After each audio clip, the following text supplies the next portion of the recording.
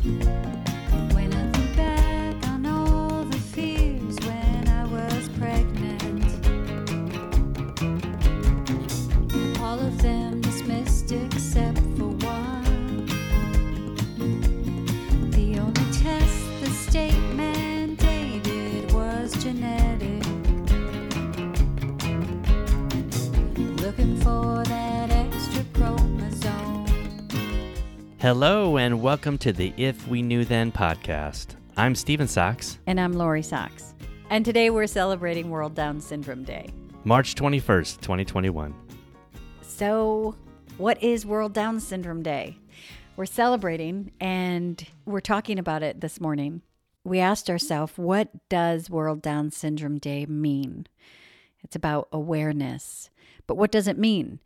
We aim to celebrate the day, but we haven't in the past. In the past, it would get past us because our schedules were so full. And to me, that sounds like the lamest excuse. I feel like there's something else there. I feel like if a therapist heard me say that, they'd just go, and tap their head. On March 21st, it just never, I guess it didn't always occur to me. Yeah, I Right? agree. And then it was also a little confusing because March 21st is World Down Syndrome Day. So I feel like March should be Down Syndrome Awareness No, Month. it's not. No, it's in October. So then it was just very confusing. But then I'd mess up October as well. In previous years, it would get past us.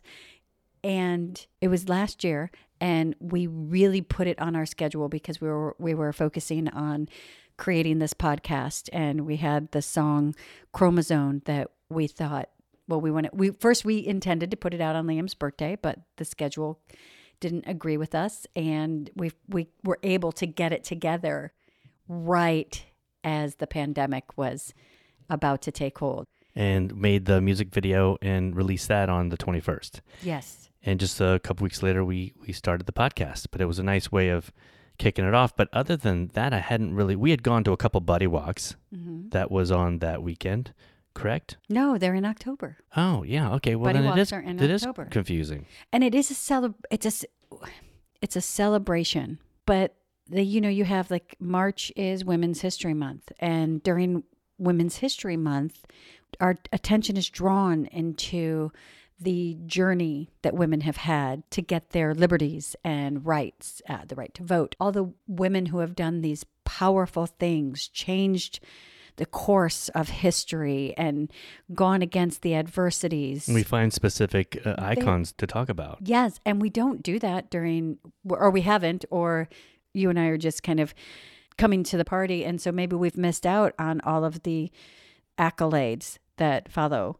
But I think that's actually one of the reasons that we started the podcast, so that conversation is actually a more fluent conversation. It's a more obvious conversation.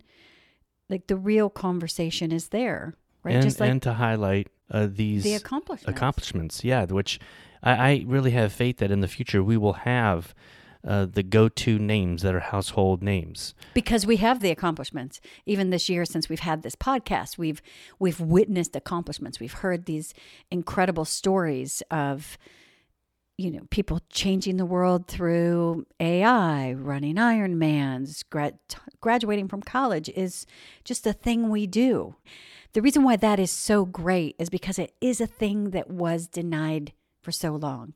It was a thing that was denied and boundaries were put up, and so that is a great thing. It wasn't it wasn't to be fathomed.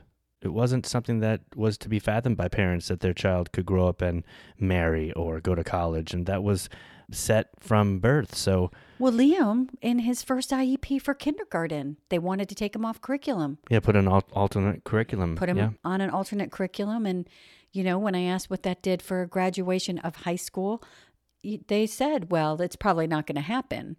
Yeah, you wouldn't get a high school diploma, actually, an official high school diploma. And that was from like 5. So these accomplishments that we're doing that some people would say like the neurotypical adult or a child, that it's not a big deal. The reason why it's a big deal is because in the face of adversity, in the face of being told you can't, not having the same resources or supports there, and these roadblocks and social perceptions and all of these things, people are able to overcome and achieve. And that is what is great. Because as they do this, then it opens doors for our children, for Liam. So many doors have been opened because it is a conversation that's happening. We are seeing the stories now, and there's a reference point. And I think the story, the celebration will be that these individuals were denied their rights. Their families were told that they didn't need to raise them. They were institutionalized. They had to overcome. With no precedent. That's very difficult. Look at how much easier it is as a human race to see an accomplishment and for that to be celebrated and acknowledged. Right there, as humanity, you feel that can be done. That is in the cards for me, possibly. And in real life, we can go into our IEPs and those first initial comments that were said to us when we were still so new at this, they have no legs to stand on. And before we knew that, they had so much more weight. It's that thing when people tell you no for so long and then you begin to doubt yourself. So now we go back in and we don't have to carry that doubt. Because I think that doubt is what is so hard to shoulder. And it takes so much away from our journey and our experience.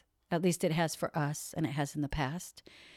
That might be one reason why our celebration or acknowledgement of World Down Syndrome Day has been so quiet, or is because it's a very personal journey, and it's a personal experience and a personal celebration. You know, when we'd say, oh, today's March 21st, I think because I spent so much energy protecting Liam that it was us. It was our day together. And I think every day he shows who he is. So world, watch him every day, not just on this day. He counts 365 days a year, not just on March 21st. His accomplishments are real, 365 days a year. His abilities, the love, who he is as a human has value 365 days a year. And I think that might be the weight. I think inside it wasn't a celebration as much as, gosh, we spend so much time proving his worth and value. But I'm so happy that last year we finally got our act together and were able to, we had the energy. I think it was just a different phase. It was 10 years. I remember that we'd gotten through 10 years. And I will say those first 10 years were challenging. And they were challenging more for learning how to navigate society, learning how to fight for his education, reading all the laws, finding out how to go into an IEP, letting go of hurt feelings when people said things that were inappropriate, finding our way through anger. All of those things were in the first 10 years. So I think, definitely when Liam turned 10, that was a turning point for us. I mean, Liam's been on the same path. Liam has been consistently on the same path. It's us, right? Mm-hmm. And then after 10 years, it was like, okay, wait, in January, because I have to plan ahead, we thought we were going to do something to celebrate this year, to bring awareness, because that, to me, I had to understand what I meant. I had to understand what I wanted to bring awareness to. And then we were able to start this podcast. And I've been excited to see all the events leading up to World Down Syndrome Day. It's really turned into an entire month, the 21 days of March. Especially on social media, I see so many groups that post a fact every day or highlight an individual with their sibling or talk about misperceptions. It's really a great social media event, especially now where in a lot of part of the world you're not getting big crowds together. But I'm excited for this World Down Syndrome Day. I'm excited for this community.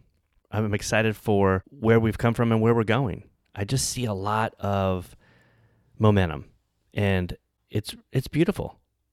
I see it in a lot of our culture, and I'm glad that there's so many of us that are advocating. I think that when you start to see the change, not only the change, but injustices being rectified, when you see people finding their voice, because I will say that one of the things I didn't have, or I didn't feel like I didn't feel like I had my voice, because my words were often scoffed. My thoughts and hopes and beliefs for my son were dismissed. And so it started to rob me of my voice and my hope and my intent and little moments. And when you start to see that change, and I know that when you're talking about it, you're talking about in a society as a whole, in our community as a whole, to start to see all of these beautiful posts and videos and documentaries and stories and people who reach out to us with these just wonderful stories. And that's on a global level. But personally for me, I can say the same thing. Like, I'm happy to see that I found my footing. I can advocate for Liam. I can create a foundation for Liam that comes from a knowing and a peace and entitlement. And that's not in like the bad version or meaning of that word, where sometimes entitlement can come across. Entitlement, like deserving. Right. Like, and deserving of what we all deserve. I don't want to say entitlement. That's an empowered to stand in that place. Just stand there and be there and allow all the other things that come at me to be there as well, and just not beat me up. Right? Not limit my child. So it's when you talk about how wonderful it is to see our society and our community changing. I also am really excited for us as a family on a personal level to be absorbing that change, to be creating that change in our own lives, to be taking our power back, our voice back. And I like that. And I think that's part of my celebration is, right? We went through some stuff, and I learned a lot. And what I can celebrate, I think that's it. It's the celebrating of what is. It's celebrating Liam as a human being. I'm just going to celebrate him and celebrate everyone who has that extra chromosome, who's fighting false perceptions, who's constantly having to prove themselves, and say, you don't have to prove yourself to anybody. Like I say to Sophia, you don't have to prove yourself to anybody but yourself. That's it. She doesn't even have to prove herself to me, just herself. She has to be happy with who she is. I think of Liam's payoff as he just works so hard. And he's worked so hard his entire life. I mean, just every day, pushing. And you see the change. And he knows his accomplishments and what he does and the change he's making. And he's proud of that. I don't think he realizes how hard he has to work to get certain places. I think he knows how hard he works. I think he thinks everybody else works that hard. I think he doesn't realize that not everybody works as hard as him. Right? Right. Well, I just recently with the cello. So we started this year, it's 4th grade, and he had the option of joining orchestra at his school. We chose the cello for several reasons. Sophia plays the violin, and that was an instrument we like. But to me, I felt like there was a bit of a possible physical challenge of holding the violin upright with one arm. To me, the cello was more of something it rests on the ground, kind of wrap around it. You have to keep your hand holding the neck and keep it in control. But I saw it as more of something he would enjoy. And we started with plucking. He really did well with plucking. Talk about just in your mind thinking OT, PT, right? So, or I'm thinking stand-up bass. Oh, really yeah, cool right. jazz It was club. like a stand-up bass, yeah. You see Liam in a jazz club just oh, yeah. Singing the blues. But he had to. There's a D string, and the D string's all the way on the opposite side of where his hand is when he's holding the bow, and it's very difficult for him to get to. And the orchestra teacher was really intuitive in just making a little adjustment. So instead of hitting the D string and the A string first, we'll just push over closer to his hand where he doesn't have to wrap around as far, and we'll do the A string and the G string. And it was just changed. It was like, wow, he saw that he didn't have to struggle so hard to get to a string that he will get to, right? But this is our first few weeks of cello. Let's make this a little easier for everyone. Let's see some fruit of this work. And he loves to hear the sound. It is very difficult for him to hold down the strings hard enough, long enough to make a lot of notes in a row. Sometimes, but he knows when he doesn't make the note, he goes, oh. And he even was saying a few times, he's like, oh, that sounded weird, remember? And then he would push down harder. And so it's a great workout. It's a real physical workout. But it was, I think, a good choice. But he works really hard. We may do 20 minutes, 25 minutes at a time for a rehearsal. And in between, there's breaks. And he'll shake his hands out, and then I'll take the cello and model for him. And he likes to hear that, and he'll correct me if I'm doing it wrong. But I really saw just the last few weeks of, man, he will just put his nose to the grindstone. I know it was not comfortable for him to press that hard and to hold those notes and that bow that long. And it's painful. It's a workout. And he really wanted to make the notes so bad. And he was. And it was so wonderful to see how hard he worked. And yeah, you may be right. He may think that everybody works that hard. He's like, this cello's hard. But how are you guys doing? I can tell you, in his class, they're all working. But Liam can get a good sweat by working. He is really pushing, and he just does it. Distance learning, you're probably one of the only kids whose parent is right there. Yeah, pushing him. And that says a lot to inclusion, to an inclusive model, to the orchestra teacher. She never blinked an eye about including him in class. We signed him up. His class teacher said, okay. And I think they'd be afraid to tell me no, because I'd go, why? And so they know that question would come. So I'd like to think that she's actually really good with inclusion, because I think that his teacher really does include him in a way that's so phenomenal, because when he's in class and he's got all of his supports there, I mean, math becomes so easy and doable. And I have to think that there's some kid in there that's like, this is really hard. And she calls on Liam, and he's always right there, because Liam is always prepared. He doesn't get the same, what are you doing? Oh, I dropped my pen. He doesn't have that option. So he's always ready to answer every question, which is why we need his work ahead of time so he can know what's coming and work on it. But he's always ready to answer. And I have to think that there is some kid in that class going, man, Liam Sachs is good. He's on it. He's on it. And how inspiring is that for other children to see and go, okay, I'm going to work harder. Like how does that not inspire other children? And how does that not change the perception of Down syndrome? Because they probably all have their perception of what it means to have Down syndrome. They probably had them at the beginning of the year. Well, their perceptions are changing. And they are, right? They'll and especially see him, he's now. just another student in their orchestra class. Right. And I'm talking like classroom too, but going back to the kudos for the orchestra teacher, I mean, she's always been inclusive. That's what you want. She's the perfect inclusive model, because it's never been a thing. It's never a thing. She definitely doesn't take it easy on him. She doesn't, a lot of times people go, oh, well, you just have to do that. But she doesn't. She holds him to the same standards, and it's lovely. And she's an artist. Right. I mean, art is inclusive. She knows it's hard for every kid. It's hard for any adult. If I wanted to pick up the cello, what? My hands are going to hurt. It's going to be a challenge. Mm-hmm. Right? So I think that's a celebration.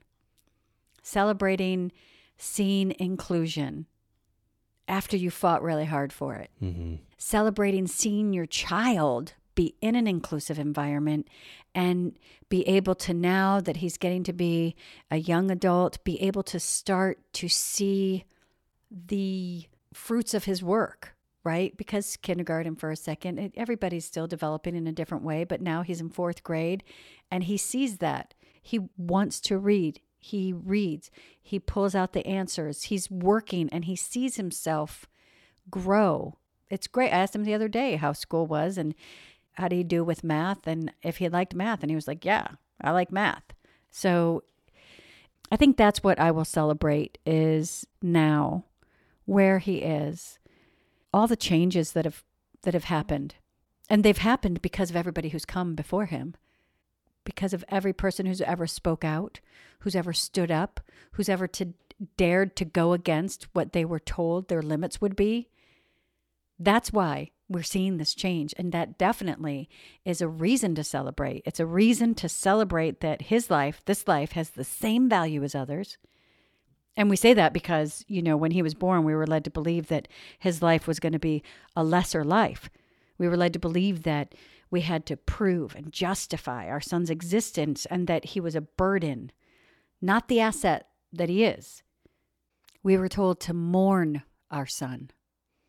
And I think that's what most parents of children with Down syndrome are led to believe. And that's so ridiculous, right? So World Down Syndrome Day, we celebrate what a wonderful experience it is. This road, this journey, this life, this relationship where I'm constantly learning. These stories are being told now. And honestly, they may have been told before, but I wasn't hearing them because I'd put my nose to the ground and I was forging forward or trying to forge forward. We'd never been a village type. When they say it takes a village, but community is so important. Community is strength and power and support when you don't think you have any. And those stories that are being told, they change the journey for all of us. They change the expectation. They change the challenges. And so I celebrate every story. I don't like to focus on the negative. I don't want to focus on what they told us we couldn't do. I want to focus on the celebration is that we do, we did, and we are. And it will continue to change. And we will continue celebrating March 21st, World Down Syndrome Day. Because I think I might have finally gotten my act together. Happy World Down Syndrome Day. Please follow us on Twitter at If We Knew Then Pod, and you can drop us a line on our Facebook page at If We Knew Then Pod, or visit our website, ifweknewthen.com, to send us an email with questions and comments. And you can join our mailing list there and get alerts of future podcast episodes. All these links will be added to this episode's show notes. Thank you again, and we look forward to you joining us on the next episode of If We Knew Then.